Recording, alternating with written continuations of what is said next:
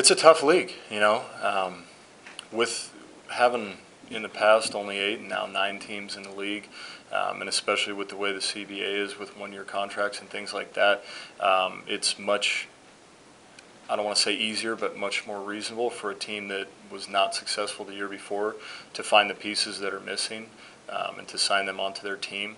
And again, when you have coaching staffs, especially a lot of young coaches, that are coordinators and very successful, they're always trying to move up the ladder. So there's always shifts and changes in the coaching ranks and things like that, to where every year the league is completely different. It seems, especially in the last 2 to 3 years.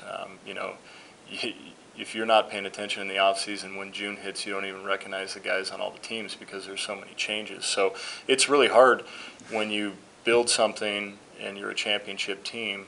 A lot of the success of that championship team has to do with guys that weren't known very well when the season started, that had great success individually, and then they get an opportunity to get paid for that, and so they're going to go somewhere else. So to try to keep that nucleus together is very difficult to do. You have to have strong management, which I know that we do.